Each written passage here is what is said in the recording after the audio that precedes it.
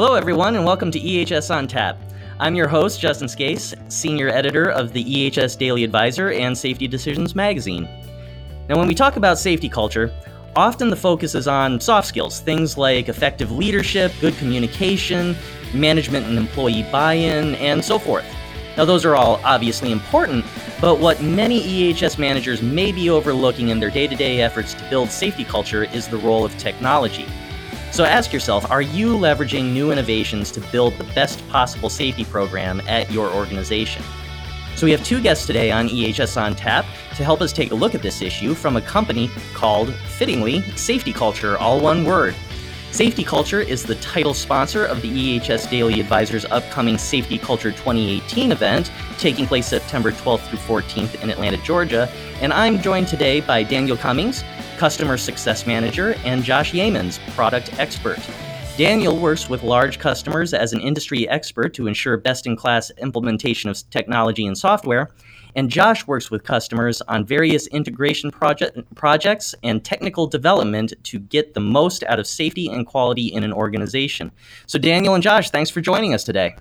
Thanks, Justin. We're happy to be here. All right, great. So let's start off with the nuts and bolts. Could you tell us just a little bit about what your apps do?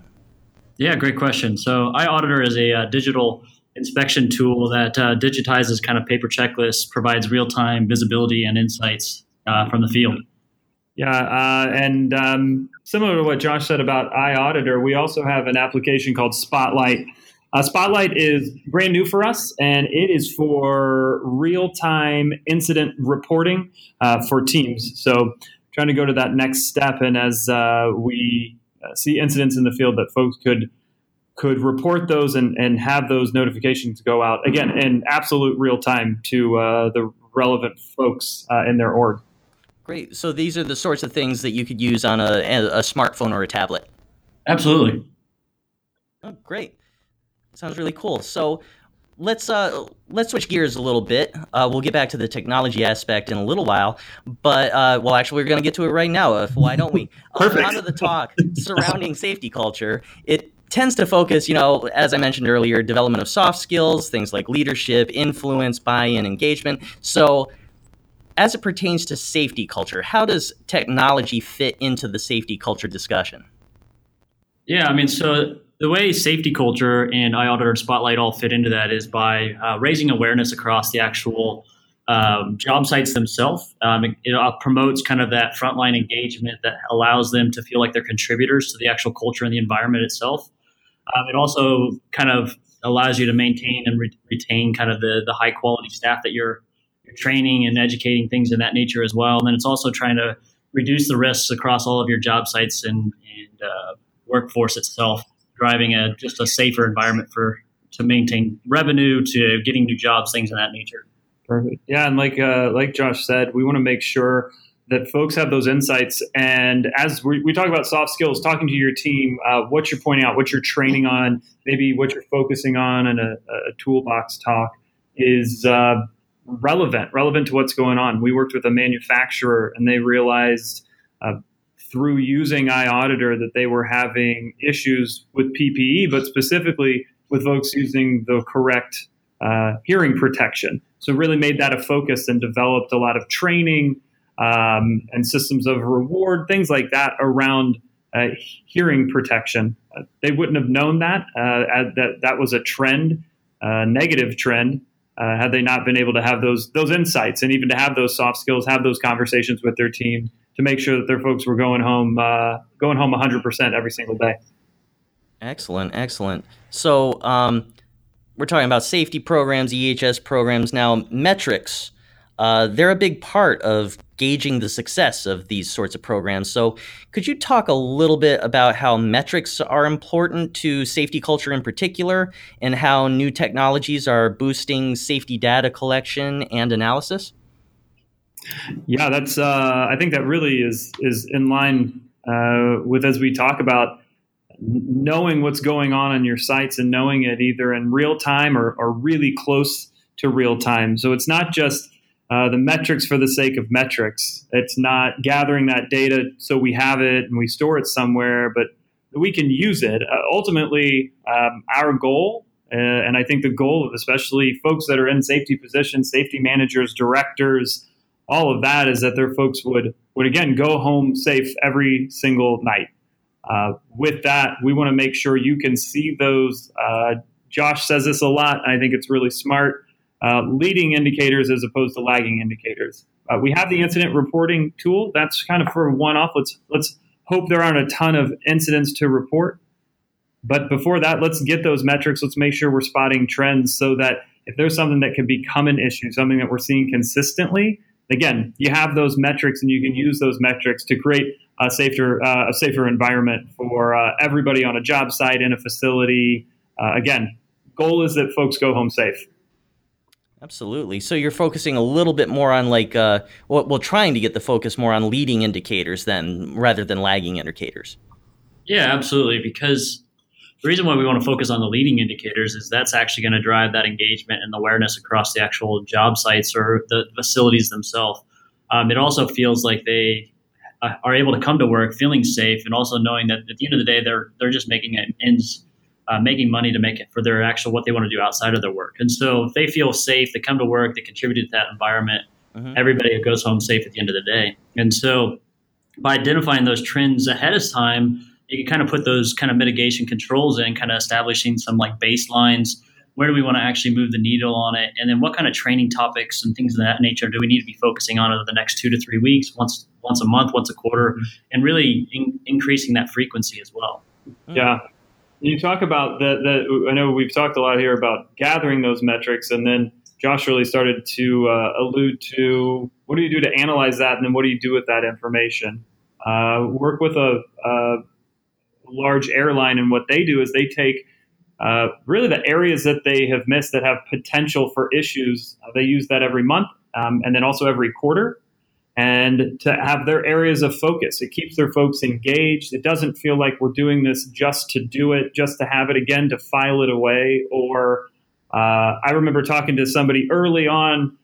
They were just starting to move from a paper-based system, and their metrics gathering equaled a paper checklist that they then put in an envelope, put a stamp on, and mailed to a center that went into a folder. That's what we don't want. We want there to be those insights. Again, have them quickly, have everybody engaged. I know they can take time, but that's, again, ultimately the goal. Let's get more folks engaged, more folks paying attention, and keep everyone safe.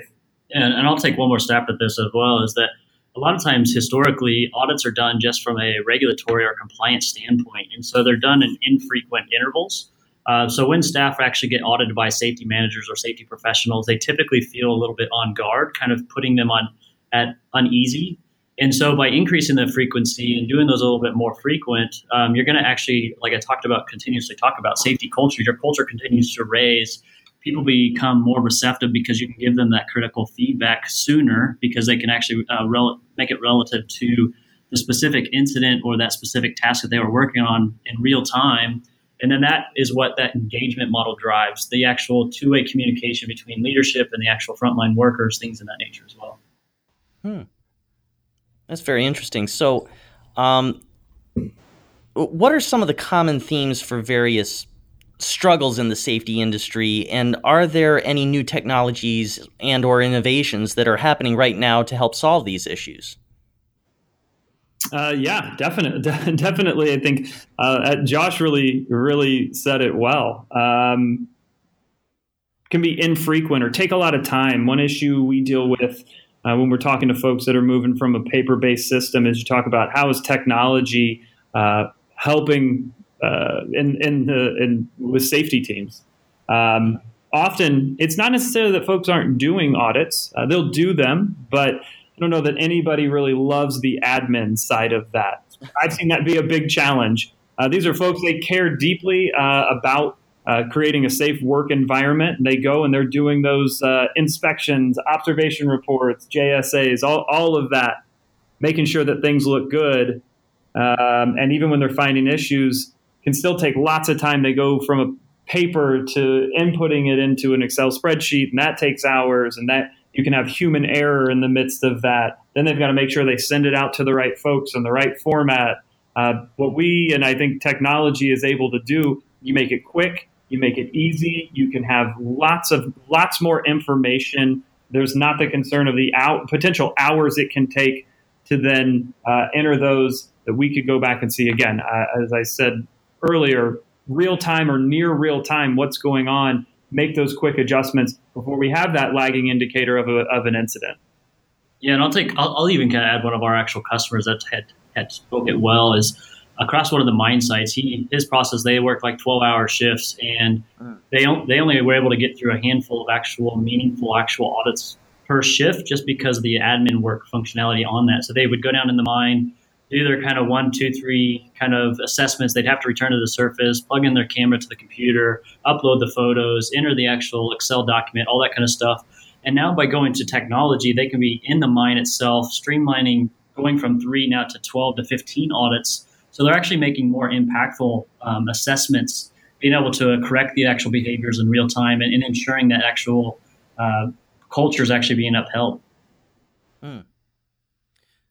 So you guys have mentioned a little bit about, the transition from paper to, digital, and you've touched on this a little bit, but I want to dig a little deeper. Like some safety departments, especially high-performing ones, I'd think, they might be skeptical of making changes to their systems to incorporate new software systems or apps. They may have an attitude of, our way is fine the way it is.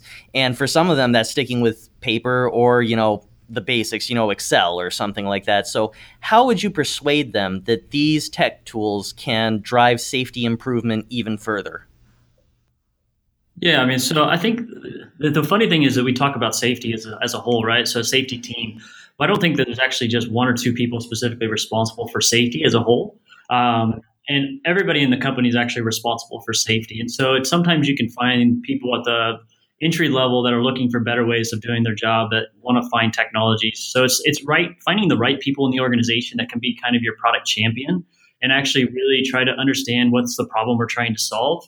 And so it's more about education, about increasing that frequency. It's about what's not working well. What can we actually be doing about it right now through the use of technology?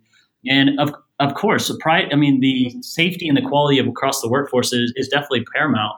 But it's definitely one of those that I don't know if I've ever met anybody that says I'm good with doing what I'm doing. I think they're always looking for ways to continually improve. So, like when we talk about organizational cultural issues, safety or otherwise, it's more than one person, as you noted. Generational differences are often a subject of discussion. So do you think software solutions or safety apps like the one that your company makes can be a tool to promote greater engagement in safety across all generations and all positions in the workforce, and how so? Yeah, fantastic. That's a great question, and one I'm sure you assume we've talked about a lot. Yeah.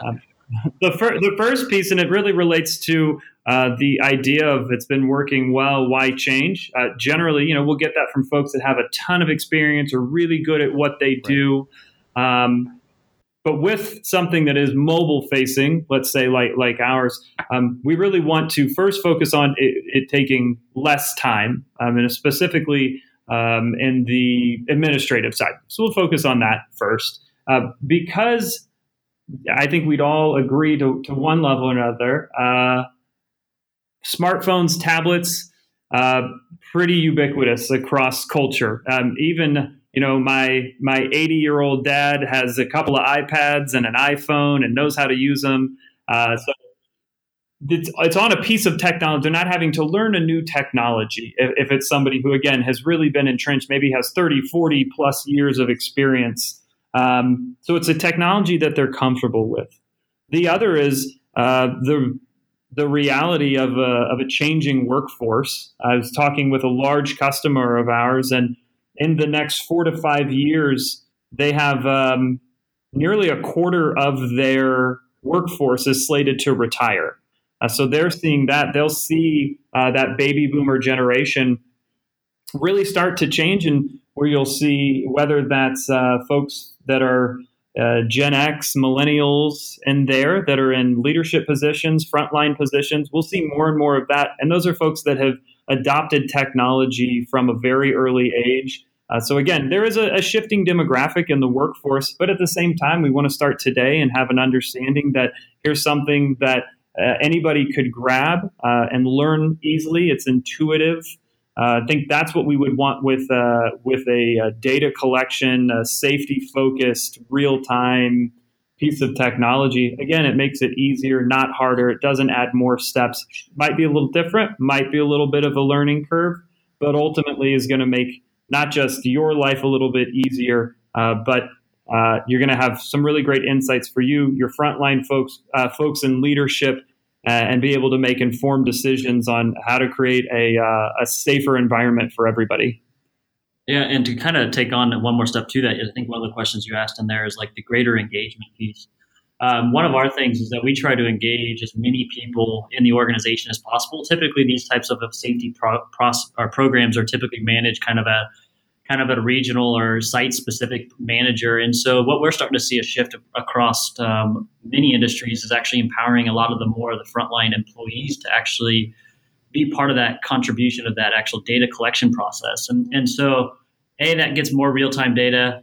B, those people that were actually tasked with that kind of follow-up before, they come in and actually validate what they're actually saying and then using that as coaching opportunities. And so the engagement's going to be a lot more personable. It's going to be like actually feels like everybody cares for each other, and it's really creating more of a family-type environment as well.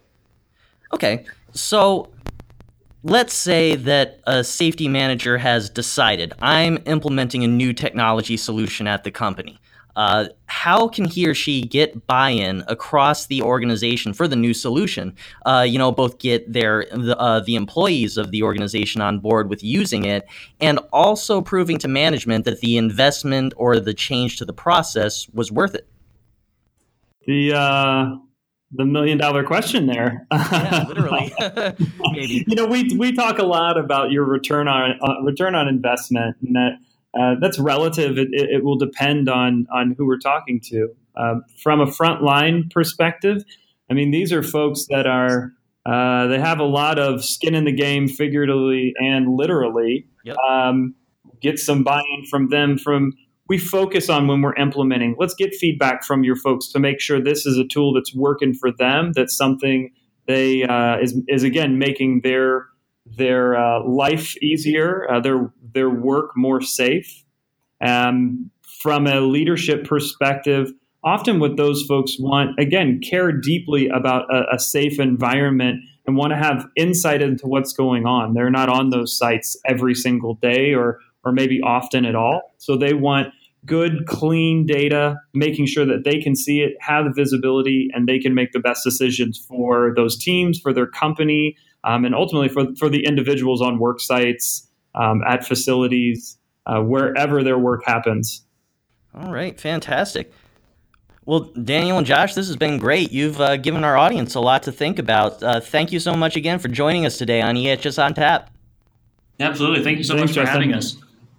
Absolutely. We'd like to take a moment to remind our listeners that Daniel and Josh's company, Safety Culture, is title sponsor for the EHS Daily Advisors Safety Culture 2018 event, which will be taking place this September 12th through 14th in Atlanta, Georgia.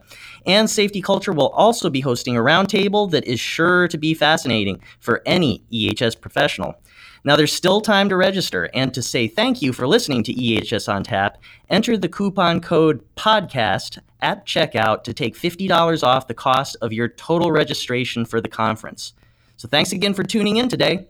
Until next time, this is Justin Scase for EHS on Tap.